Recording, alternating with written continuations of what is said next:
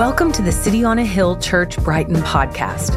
We exist to help people love, trust, and follow Jesus in everyday life. We're glad you're here and thanks for listening. More information on the life and mission of City on a Hill Church can be found at coahbrighton.org. That's COAH Brighton.org. Good morning, church. It's good to be back with you. I was out of town for a little bit, and then my daughter had a scary medical episode with the seizure, and so I thank you for praying for our family. She is better, and I want to also say thank you to Kyle, our ministry associate, for preaching. It was planned for him to come and teach, and I watched it online, and I'm like doing as many thumbs up and hearts as possible. He did a great job, and just know that you have several leaders and staff at this church who love you, pray for you, and Kyle is one of many, and Kyle again, but you did a great job. Now, guys, as we come to Genesis 19, you just read a lot, didn't you? You're like, bro, what in the world did I just walk into? Especially if you're a guest or new to the faith, like, what in the world just happened, what we read? And so, guys, we come to this passage, we find ourselves coming to a really difficult passage. Can we all just say amen? Amen. Like, that's maybe the only thing we may agree on as a whole today, is that it's really, really difficult. And one that often, for modern and educated and urban ears, this passage is even more difficult. Even if you're a Christian, let's be real. This passage is often hard for us and we wrestle with. So today, here's what we're going to grapple with. We're going to see God's justice play out in a way that brings his righteous judgment on the entire cities of Sodom and Gomorrah. Now, as we live in urban Boston, like, this is not a fun topic or a common topic for people to talk about. And if we're honest, guys, this passage is really challenging for many reasons, but here's just a few of why it's so hard. For many of us, when we read this, guys, it brings up challenging theological questions, doesn't it? Like, it brings up, well, if God is actually loving and patient like he says he is, then why does he rain down sulfur and fire on entire cities? Like, this doesn't seem very loving, right? It brings up theological questions. For others of us, it brings up scientific questions. Like, does this narrative actually reflect a real historical event, or is this just some like parable that's supposed to teach us something about God?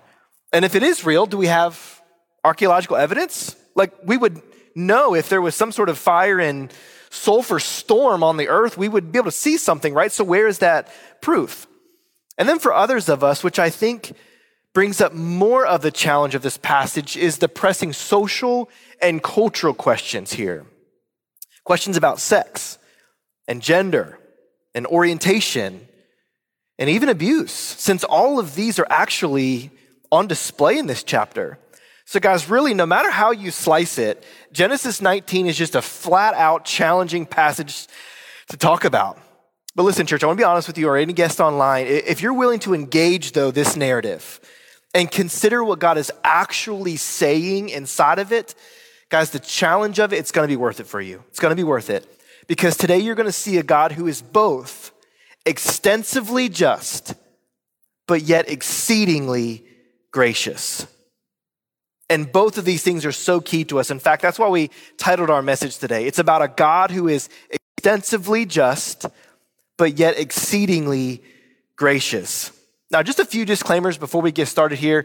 Guys, if you're a guest this morning, again, we are so glad that you're here today, and we want you to know that we don't just pick out difficult and controversial passages like this to talk about every week. In fact, that would be miserable for me and miserable for you. In fact, what we do at our church is we walk through books of the Bible, and we go through verse by verse, chapter by chapter, book after book, and that's what we've done so far in our journey through the book of Genesis. We've gone verse by verse. And guys, we do this because it keeps us from cherry picking certain passages and then avoiding others. That ends up actually creating both theological and practical imbalance if a church just start cherry picks passages. And guys, I love you too much to do that as a church, where I just pick certain passages that I want to teach, that make me feel good, that make you feel good. It'll give us an imbalanced view of God. And although it's hard for me today to stand before you and friends and neighbors and family that this passage may disagree with, guys, we've got to have a right view of God, being exceedingly just and also exceedingly gracious. So here at City on a Hill, guys, we teach verse by verse through books of the Bible. Because why? It allows us to hear the full counsel of God's word and not some half-baked ideas cooked up by some person on the platform, right? And if you know me, you're like, amen, don't give me Aaron's ideas, give me the Bible's ideas, right? So guys, we just follow the next verse and we unpack what's right in front of us, and we will not run away as a church, which means that on some Sundays like today, we arrive at passages that are just hard and they're challenging and they are culturally controversial. And that's right where we find ourselves today in Genesis 19. So as we approach this passage, guys, we can all agree that there are some pretty sensitive topics like we've seen. Topics like, again, gender, sexuality, abuse, and even incest. Topics that are especially sensitive in our beloved city of Boston, where the cultural emphasis on these topics agree with the biblical sexual ethic in some areas, but yet greatly diverge in most others. And it's with that divergence that this passage has been actually used as a clobber chapter to beat up on or bully those who differ from the traditional biblical sexual ethic, especially Christians who have done this, to bring harm to the LGBTQ plus community. And it's with that in mind that I want to be very clear about something from the very start of this sermon. Yes, our church does believe that the Bible is the very word of God. And yes, I believe, and our church believes in the biblical traditional sexual ethic that's in the Bible, that God indeed designed marriage to be between one man and one woman for life, and that sex is a gift by God designed to be enjoyed in that exclusive context of that marriage relationship. But church, really hear me clearly here, but our church also believes that we should never use a passage of scripture to beat up on or bully another group of people or persons who may disagree with our biblical convictions. Guys, our church is called to both love and serve our neighbors, both in word and deed filled with grace and truth, no matter what a person believes in their hearts or do with their lives. So at Koa, we take the words of Jesus extremely seriously, both the words that he says about our sexuality seriously, but also the words about our responsibility to love and serve and care for our neighbors no matter what. Amen? This is the type of church that I'll pastor. This is the type of church that will always be as long as you'll have me as your pastor. Therefore, guys, we have to talk about this passage. We can't skip over it because silence or just avoiding the hard topics at hand would not be loving. In fact, silence would exclude people who need to know where truth and mercy and grace and God's design for flourishing can be found. So I want to start by telling you this morning that, listen, there is good news for all of us in Jesus. That whether you are straight or gay or bi or any other sexual orientation, there is not a particular orientation that brings you into a relationship with God. It's only Jesus that can bring you into a relationship with God. When whoever wants to turn to who he is and what he's done. But Jesus doesn't just love you when you line up with his teaching on sexual ethics.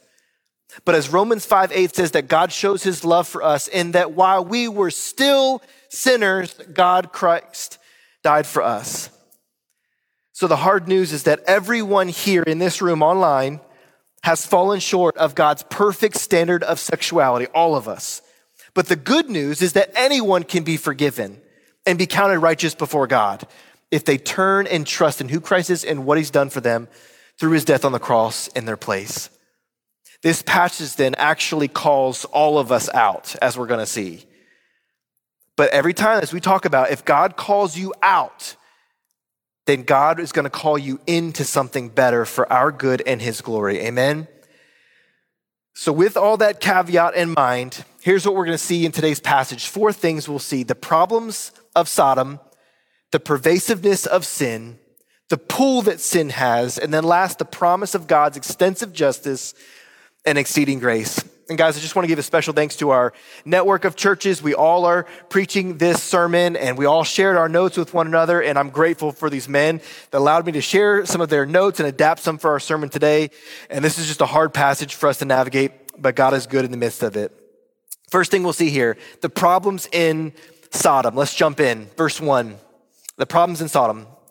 the two angels came to Sodom. And this was, again, after the meal that they had shared with Abraham that we saw the other week, right? They all had a meal together. The angels shared a promise about the future son for Abraham, and they shared a meal together. So they came in the evening, and Lot was sitting there at the gate of Sodom. And Lot is Abraham's son. And what we've been studying for the past multiple weeks is the story of God's faithfulness to Abram and Sarah, and then through them would come the Messiah, Jesus, through their lineage. And so we've been following their story, but it takes a sidestep to talk about Lot for a moment. So Lot's sitting there at the gate of Sodom. And when Lot saw these angels, he rose to meet them, and he bowed himself and his face to the earth. So Lot is showing great hospitality and great honor to these guests. And he says to these angels, "My lords, please, would you guys turn aside and come to your servant's house, come to my house and spend the night and wash your feet. Then you can rise up early and go on your way." But the angel's response was, "No, we want to spend the night right here, just in the town square." But Lot pressed them strongly, basically saying, "Guys, I don't think you want to do that. It's not the best place for you to stay right here." So they turned aside with him. They entered in Lot's house, and then Lot made a feast for them and baked unleavened bread, and they ate. He's showing great honor and hospitality. But we got to pause right here. We got to pause because we got to ask a question. Why did Lot press these angels strongly to not stay in the town square? Like, why did he do that? Wasn't the town square the place of provision and protection for both citizens and travelers in ancient cities? Like, that's what we know, right? The town square is supposed to be well lit. It's got plenty of stands for food and water. It had several even city officials that were nearby to keep care and order. In fact, that's what we see Lot's job was supposed to be, that he's a city official. He's sitting in the gate of Sodom. He's supposedly watching over things. So the town square was generally supposed to be a place of provision and protection, but that's obviously not the case right here in Sodom. So it begs the question, right? What in the world is going on in Sodom that would warrant God's justice and Lot saying, "You guys shouldn't stay in the town square"? Well, Ezekiel 16 and Jude verse 7 are two sides of the same coin that answer that question. Ezekiel 16 says in verses 49 and 50 what's going on in Sodom. It says this, "Behold, this was the guilt that your sister Sodom had. She and her daughters," meaning her and her people, the city of Sodom, "had pride and excess of food and prosperous ease, and they did not aid the poor and needy. They were haughty or conceited, and they did an abomination before me." So on one hand, this tells us that Sodom received God's justice because they were prideful. They were living in excess. They denied care and justice for the poor and the needy. Guys, this is a terrible sin. They have all this stuff, and they're letting the poor and needy just die off without any care. This is horrible.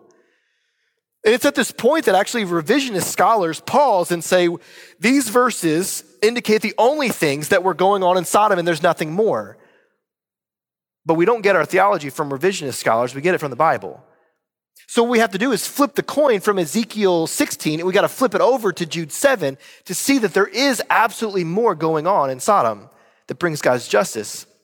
Jude only has one chapter. In verse 7 it says this, "Sodom and Gomorrah and the surrounding cities, which likewise indulged in sexual immorality and pursued unnatural desire, they serve as an example of undergoing a punishment of God of eternal fire." Now that's a lot to say. There's a lot going on here, but for the sake of time, we need to zoom in on just one word here to help us understand what's going on from Jude verse 7. And it's the term porneia here in Greek. That might sound familiar to you. It sounds like porn or pornography. And that's what's supposed to conjure up. That's where we get that word from. It means sexual immorality. It's that word that's used here.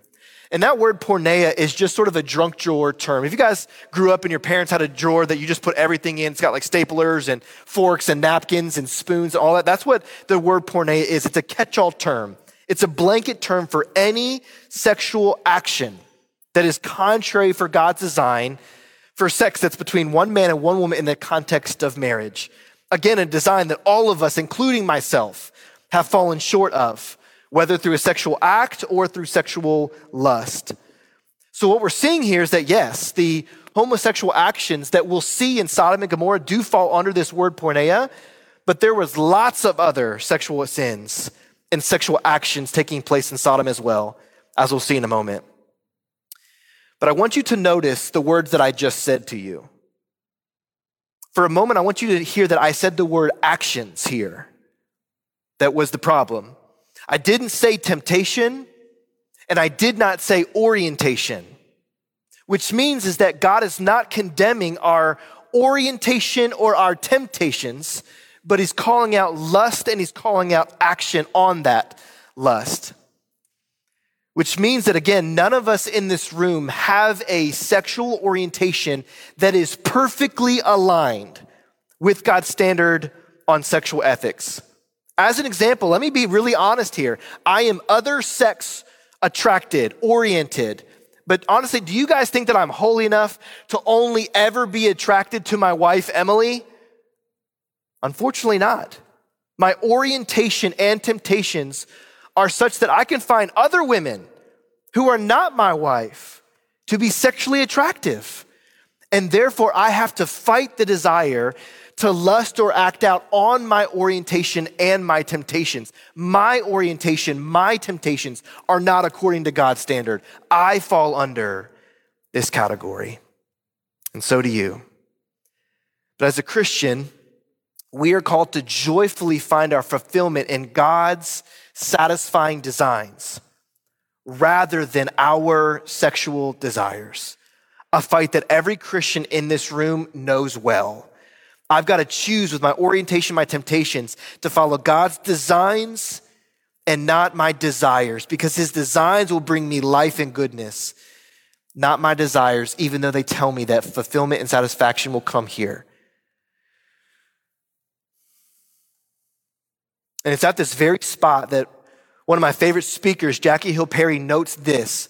She says that the world needs to hear that what the world needs to hear is not that God can make someone straight. It's that Christ can make someone his. The biblical goal in this life, again, Christian, listen, the biblical goal in life is not heterosexuality. It's holiness. And we must remind ourselves and others that Christ is ultimately calling people to himself, not an orientation. The calling is to know Christ, love Christ, serve Christ, honor Christ, exalt Christ forever. She says God has not come to make same-sex oriented people straight or make straight people into spouses. Christ has come to make all of us right with God through his death on the cross for us. And in making us right with God, he will satisfy us most in him. And that's good news for our region, she says, because for it proclaims to the world that Jesus has come so that all sinners, straight, gay, bi, anything, anyone, can be forgiven of any type of sin and then be fueled to love, trust, and follow Jesus in this life and forever. Guys, this is the good news that Sodom needed to know, that anyone can be loved and forgiven and fueled to know God and enjoy him forever, which is more than any sexual act could ever do for them. But unfortunately, like many do, Sodom rejected God's offer of repentance and change and forgiveness. And so they continued in their blatant social sins of Ezekiel 16 and their sexual sins of Jude verse 7, which leads us to the second thing we'll see here, which is not just the problems in Sodom, but we want to see the pervasiveness of the sins that were happening in Sodom. Just a quick pause. Are we doing okay so far? We're only 18 minutes in. I'm sweating a little bit. Are you guys okay? Yeah, this is tough, okay? This is tough. Second point is the pervasiveness of sin here. It's going to come to good news. We just got to get through the bad news first, okay? Verse 4, the pervasiveness of sin. But before these angels and Lot could lay down for bed, after they ate this meal that Lot had made graciously in his home, verse 4, the men of the city, the men of Sodom, both young and old, all the people, to the last man, they surrounded the house. Now, this passage starts to make a shift in scene and tone right here. It goes from being a happy scene at dinner to a horror scene at night, all within this one verse of verse 4. This scene is showing us just how pervasive the sin in Sodom really is, because it says that both young and old, all the people, all the way to the last man that's in the city, surrounded the house. And now the Bible usually, just a note here, the Bible usually speaks in generalities when it describes a crowd. It may say something like, and many people in the region came to hear what Jesus was teaching, or something like that, a generality. But here we see that the author goes to great lengths to show us how great and pervasive the sin in Sodom was. It says that every man in Sodom, both young and old, all the way to the last man in the city, surrounded the house. And they were seeking to carry out the sins of Ezekiel 16 and Jude verse 7. Guys, this is a scary scene. Not only, though, was the sin pervasive in Sodom, but their intent, guys, was incredibly brutal. Look at verse 5. These men call out sort of with one voice and say, "Where are the men who have come to you tonight, Lot? Bring them out so that we may know them."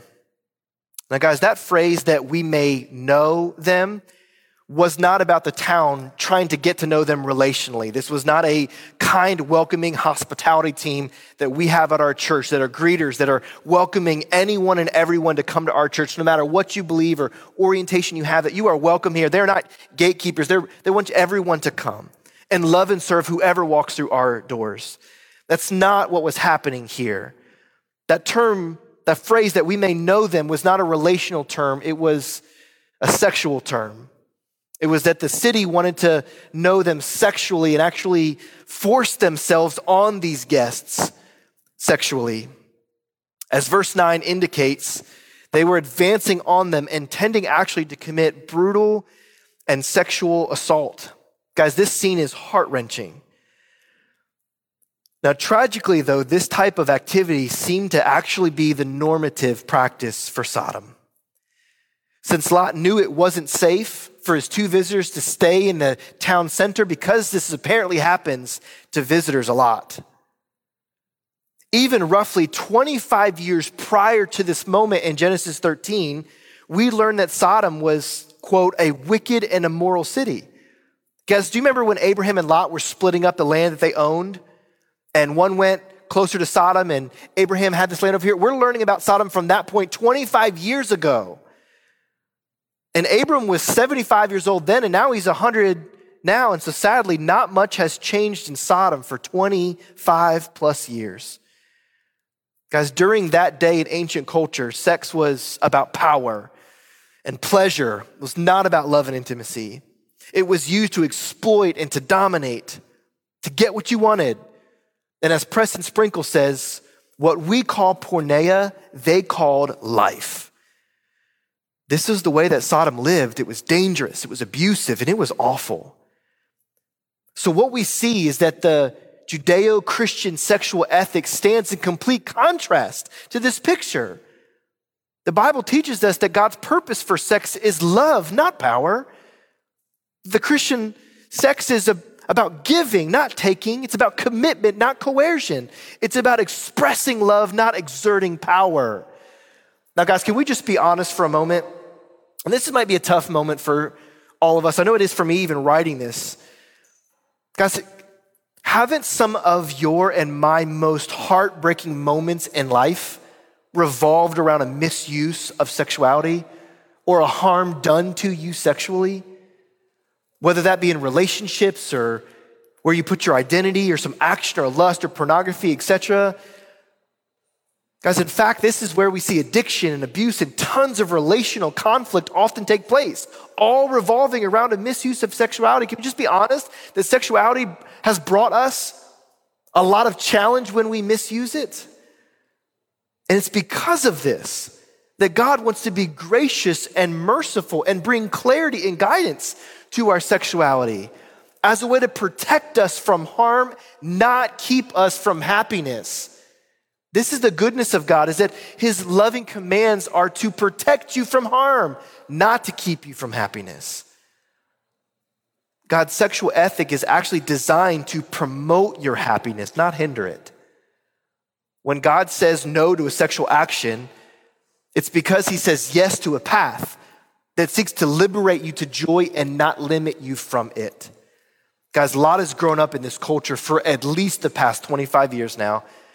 And he has seen how much pain and heartbreak and cultural misunderstanding that sexuality can bring rather than a biblical one.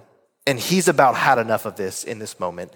Verse 6 and 7, it says, so in response, Lot went out of the house to the men at the entrance, and he shut the door behind him with his family behind him, with the angels in the room. And he says, brothers, I love how compassionate this is. He says, brothers, I beg you, do not act so wickedly. I love how gracious this moment is for Lot. Lot sees how pervasive sin has become in his neighbors and his coworkers and his family's heart. And he calls them to turn away from it and to turn to God. Guys, this is God's mercy through Lot. It's God's hand doing this through Lot, seeking to offer every person in Sodom repentance and forgiveness. Do you guys see that anytime God brings justice, he brings mercy first? Do you see that? Every time God is saying, turn, I want to give you forgiveness, new life. I want to give you joy. And this is what God is doing. Lot is preaching a gospel message so that God wouldn't have to bring this justice to them. He's saying, brothers, I beg you, don't act this way. Which, by the way, is actually the second of 3 times we see God do this graciously for Sodom, calling them to turn away. The first one was actually when Abraham returned from rescuing Lot in that war against the kings. Do you remember that? Lot's living in Sodom. There's a huge king, a war between like 10 kings. Sodom gets taken up. Abraham does a stealth raid in the middle of the night with like 600 dudes, goes and rescues Lot. And then Abraham meets the king of Lot, or the king of Sodom, out in the field. And then in that moment, Abraham is talking about how good and gracious and powerful God is in the midst of their sin. 25 years prior, God is using Abraham to preach the gospel of repentance and faith to this king who refused to share it with his people. We're seeing now today that this is the second rebuke, an offer of repentance through Lot. And then third comes in verse 11, the third opportunity when the angels throw out some sort of angelic like flash grenade, because somehow in this moment there's temporary blindness that happened to men, all in attempting to get them to see their sin more clearly. So God blinds them physically so they can see spiritually what's happening. But Sodom refuses these 3 explicit times, and I guarantee you that God probably brought more. We see at least 3 times God is saying, turn and trust, find life in me, turn away. Then all the while people are getting abused, sexually assaulted, mistreated, the poor are dying, and not one in that city is righteous. Do you remember that Abraham prayed? If there's one righteous, God finds no one after calling for decades of change. And so knowing that no one will turn from their sin, and God has brought opportunities of years of offering repentance, God now steps in to bring justice and judgment to Sodom. Now, unfortunately, though, what we learn is that Lot is not a lot better than the culture that he lives in. Remember, sin in Sodom is pervasive. It touches every person, every area, and it touches Lot as well. Look at verse 8. It's a little hard for me to walk through some of this text because I have 2 daughters, but just Lot says in verse 8, behold, I have 2 daughters who have not known again sexually any man. They're not married yet, he says. Let me bring them out to you, and you guys can do to them whatever you please. Only do nothing to these men, for they have come under the shelter of my roof. Now, guys, this scene is just awful. In desperation, one commentator says, Lot offers his 2 unmarried daughters as substitutes, a shocking and cowardly, inexcusable act. Even if he did possibly intend to use it only as a bluff or expected his offer to be rejected, it's still sickening to our hearts for me to consider and for you to consider that he would give over his daughters sexually and have them be mistreated this way.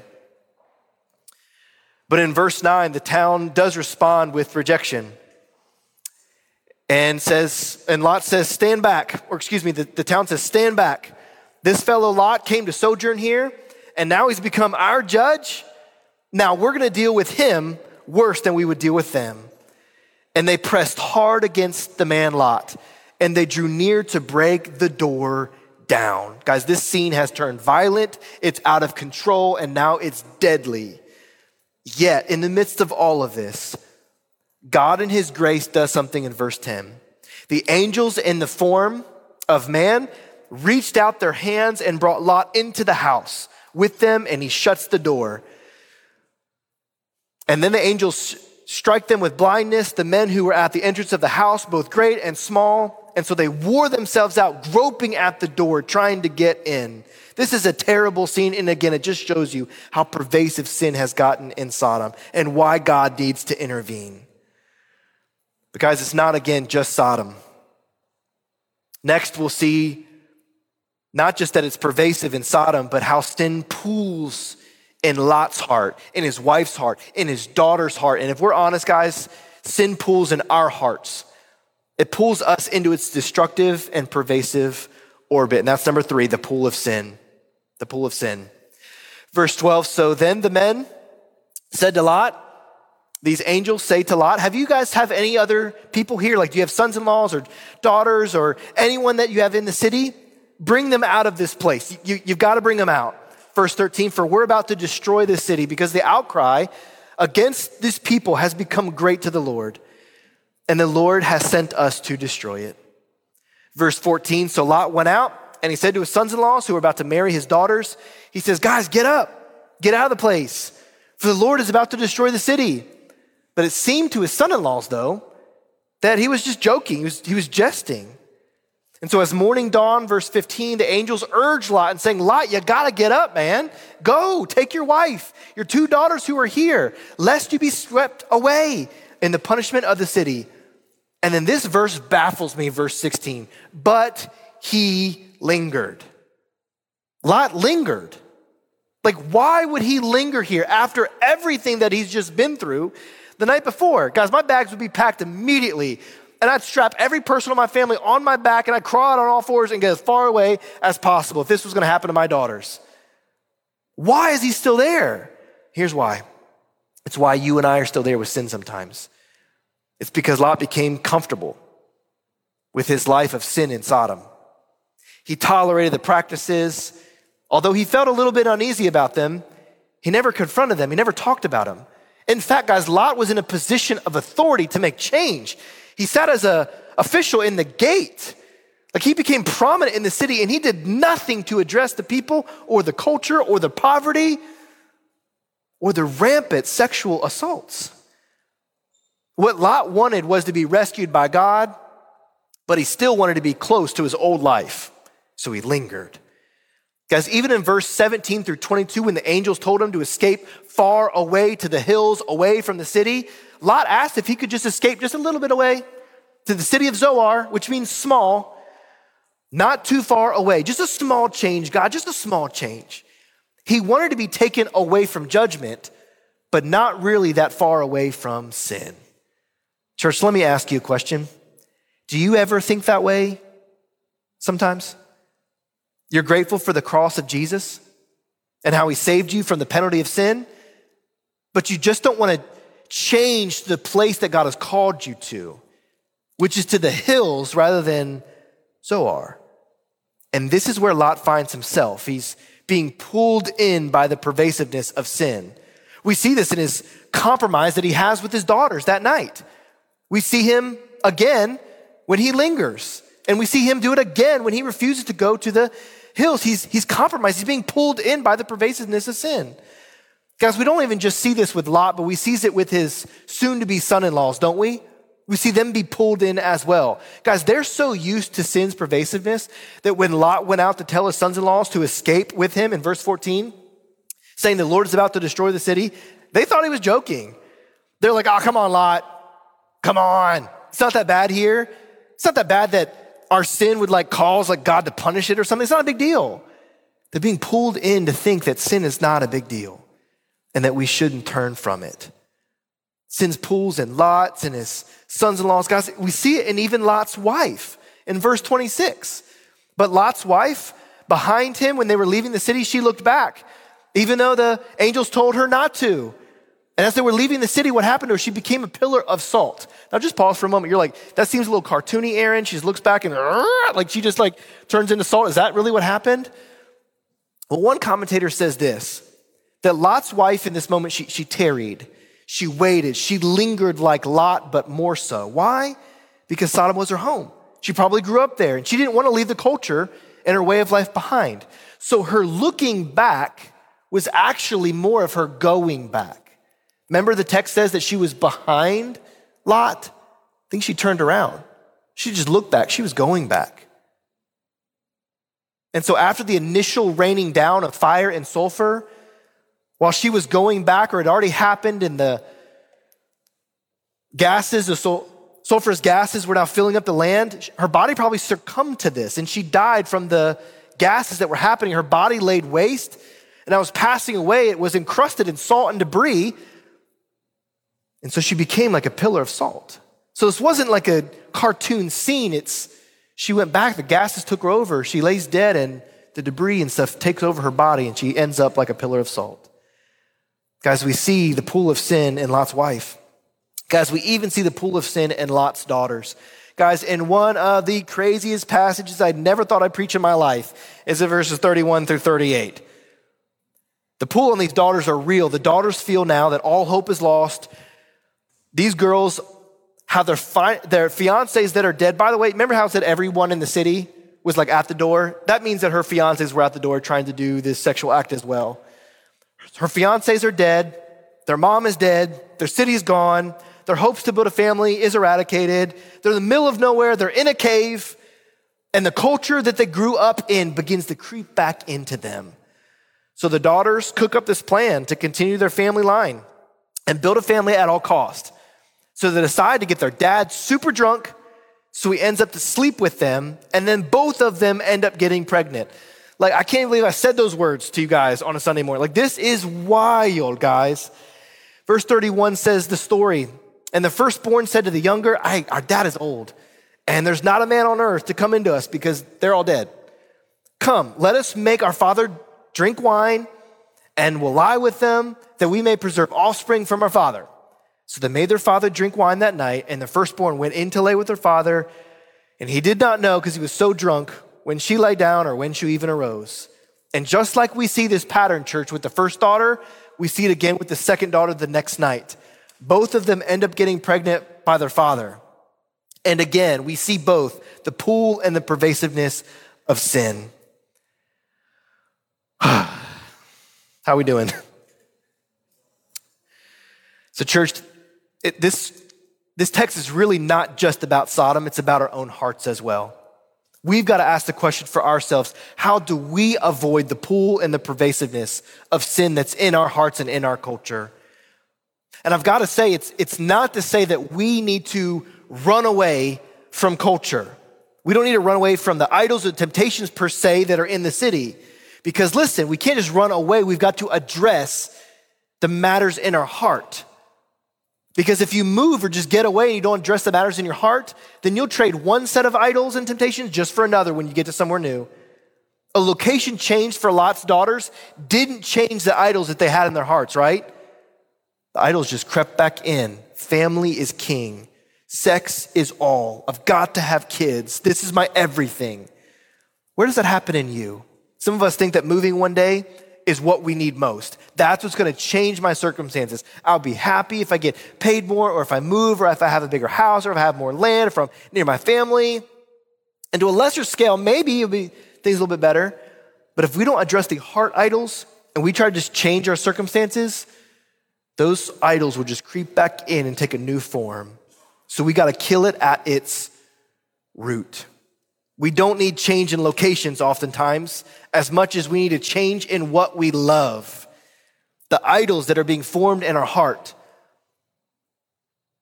So church, listen, we are being formed by the values in our city. Many good, a lot that are not. And we need to be counterformed, therefore, by the values of God's word.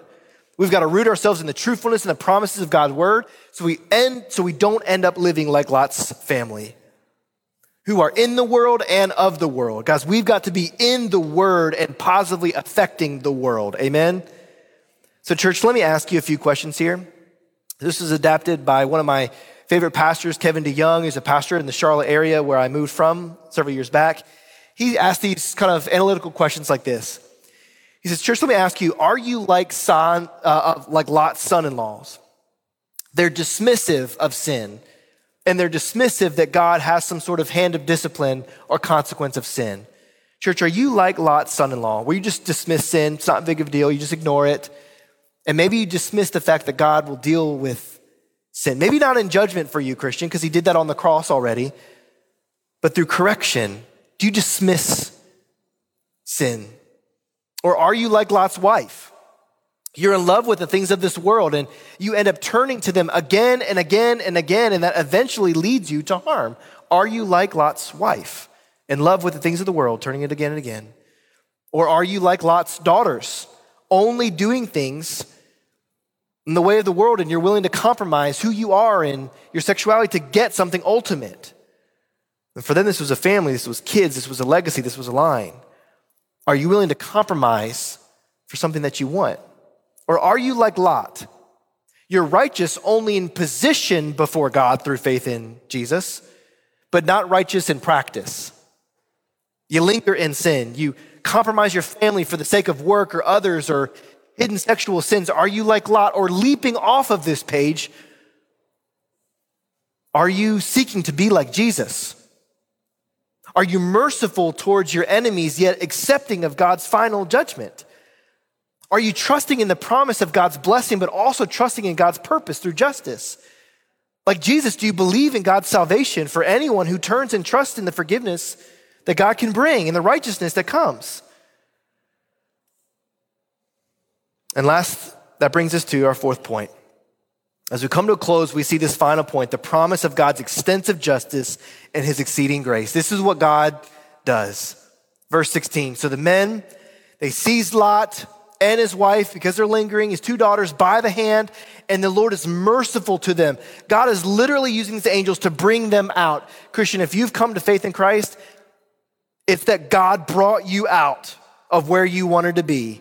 He gave you the faith, he gave you the desire, he gave you the heart to trust in him. Yes, you need to believe in Christ, but it's because God came to you in your sin and he pulled you out of it by his miraculous grace. That's what we see happen here. The Lord was merciful to him, so he seized him by the hand, just like Christ seizes us in our hearts. And the angels lead them out of the city, and they set them outside of the city in safety. Verse 24, then the Lord rained down on Sodom and Gomorrah sulfur and fire from the Lord out of heaven. We don't have a lot of time to give you some archaeological background to this text, but all to say that there's a great magazine called Nature. It's one of the highest scientific magazines, Nature and Science. You go to Nature and you can see a giant article they published saying, was this a volcano? Was this a whatever? Because they've done an excavation in a site that's near this area in the text, and they found that the pottery on the outside was melted, but the inside was intact. Meaning that some sort of hot flash bang of smoke that had to happen that was thousands of degrees that didn't melt the inside, but just the outside.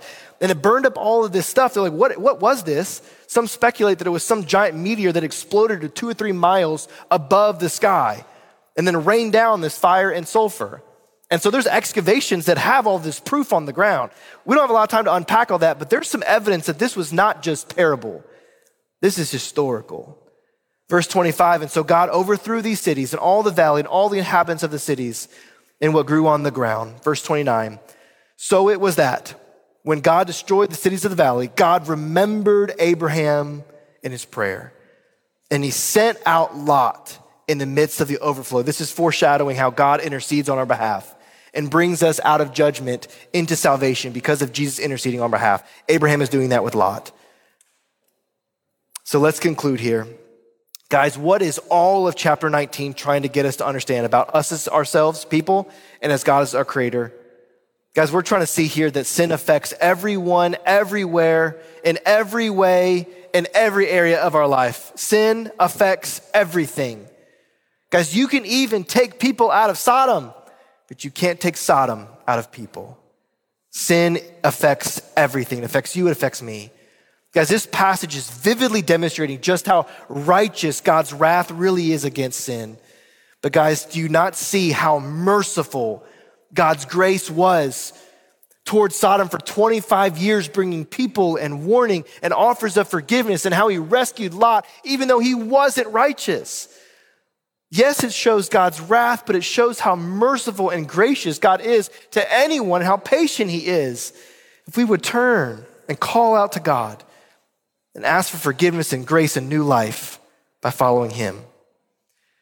We see here that in rescuing the godly from destruction, this actually foreshadows how God will do this for all who have placed their faith in Christ when the final judgment on earth one day happens, as 2 Peter 2 tells us. This passage shows us that sin twists our desires.